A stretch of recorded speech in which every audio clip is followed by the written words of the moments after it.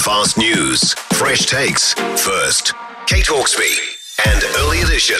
Thanks to digitalboost.co.nz. Free training and support to boost your business. It is 5:20 Friday morning. Well, Hawke's Bay's water park, Splash Planet, is closing over the summer for the first time since it opened in 1998. You guessed it, due to COVID.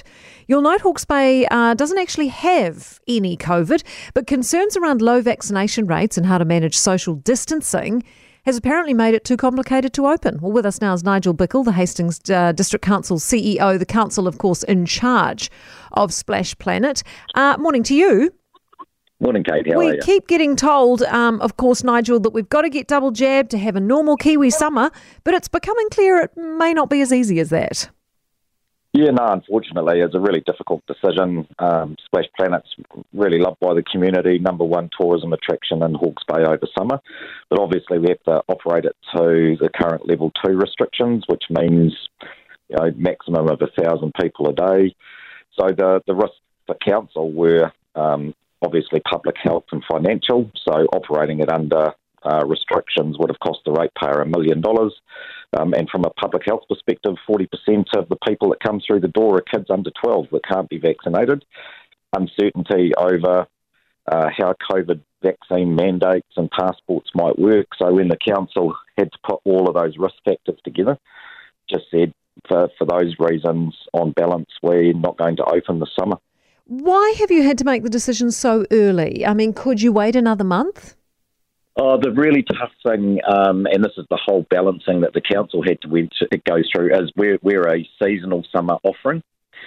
So, 90 plus staff. Do we offer employment contracts now? We would normally open in a few weeks' time.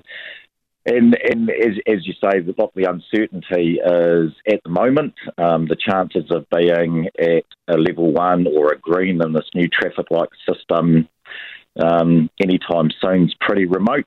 But actually some downside risk that, when COVID does arrive in the Hawke's Bay, if we have tighter restrictions, having employed 90 staff, then the financial costs of the ratepayer would have been $2.5 million as opposed to $1 million. So those are all the factors that were in play in terms of making this decision. Right.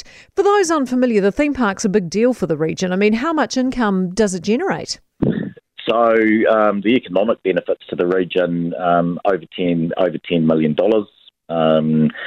Number one tourism attraction in Hawke's Bay in summer, so it's a really big deal, and it's just a place that's really loved by the community.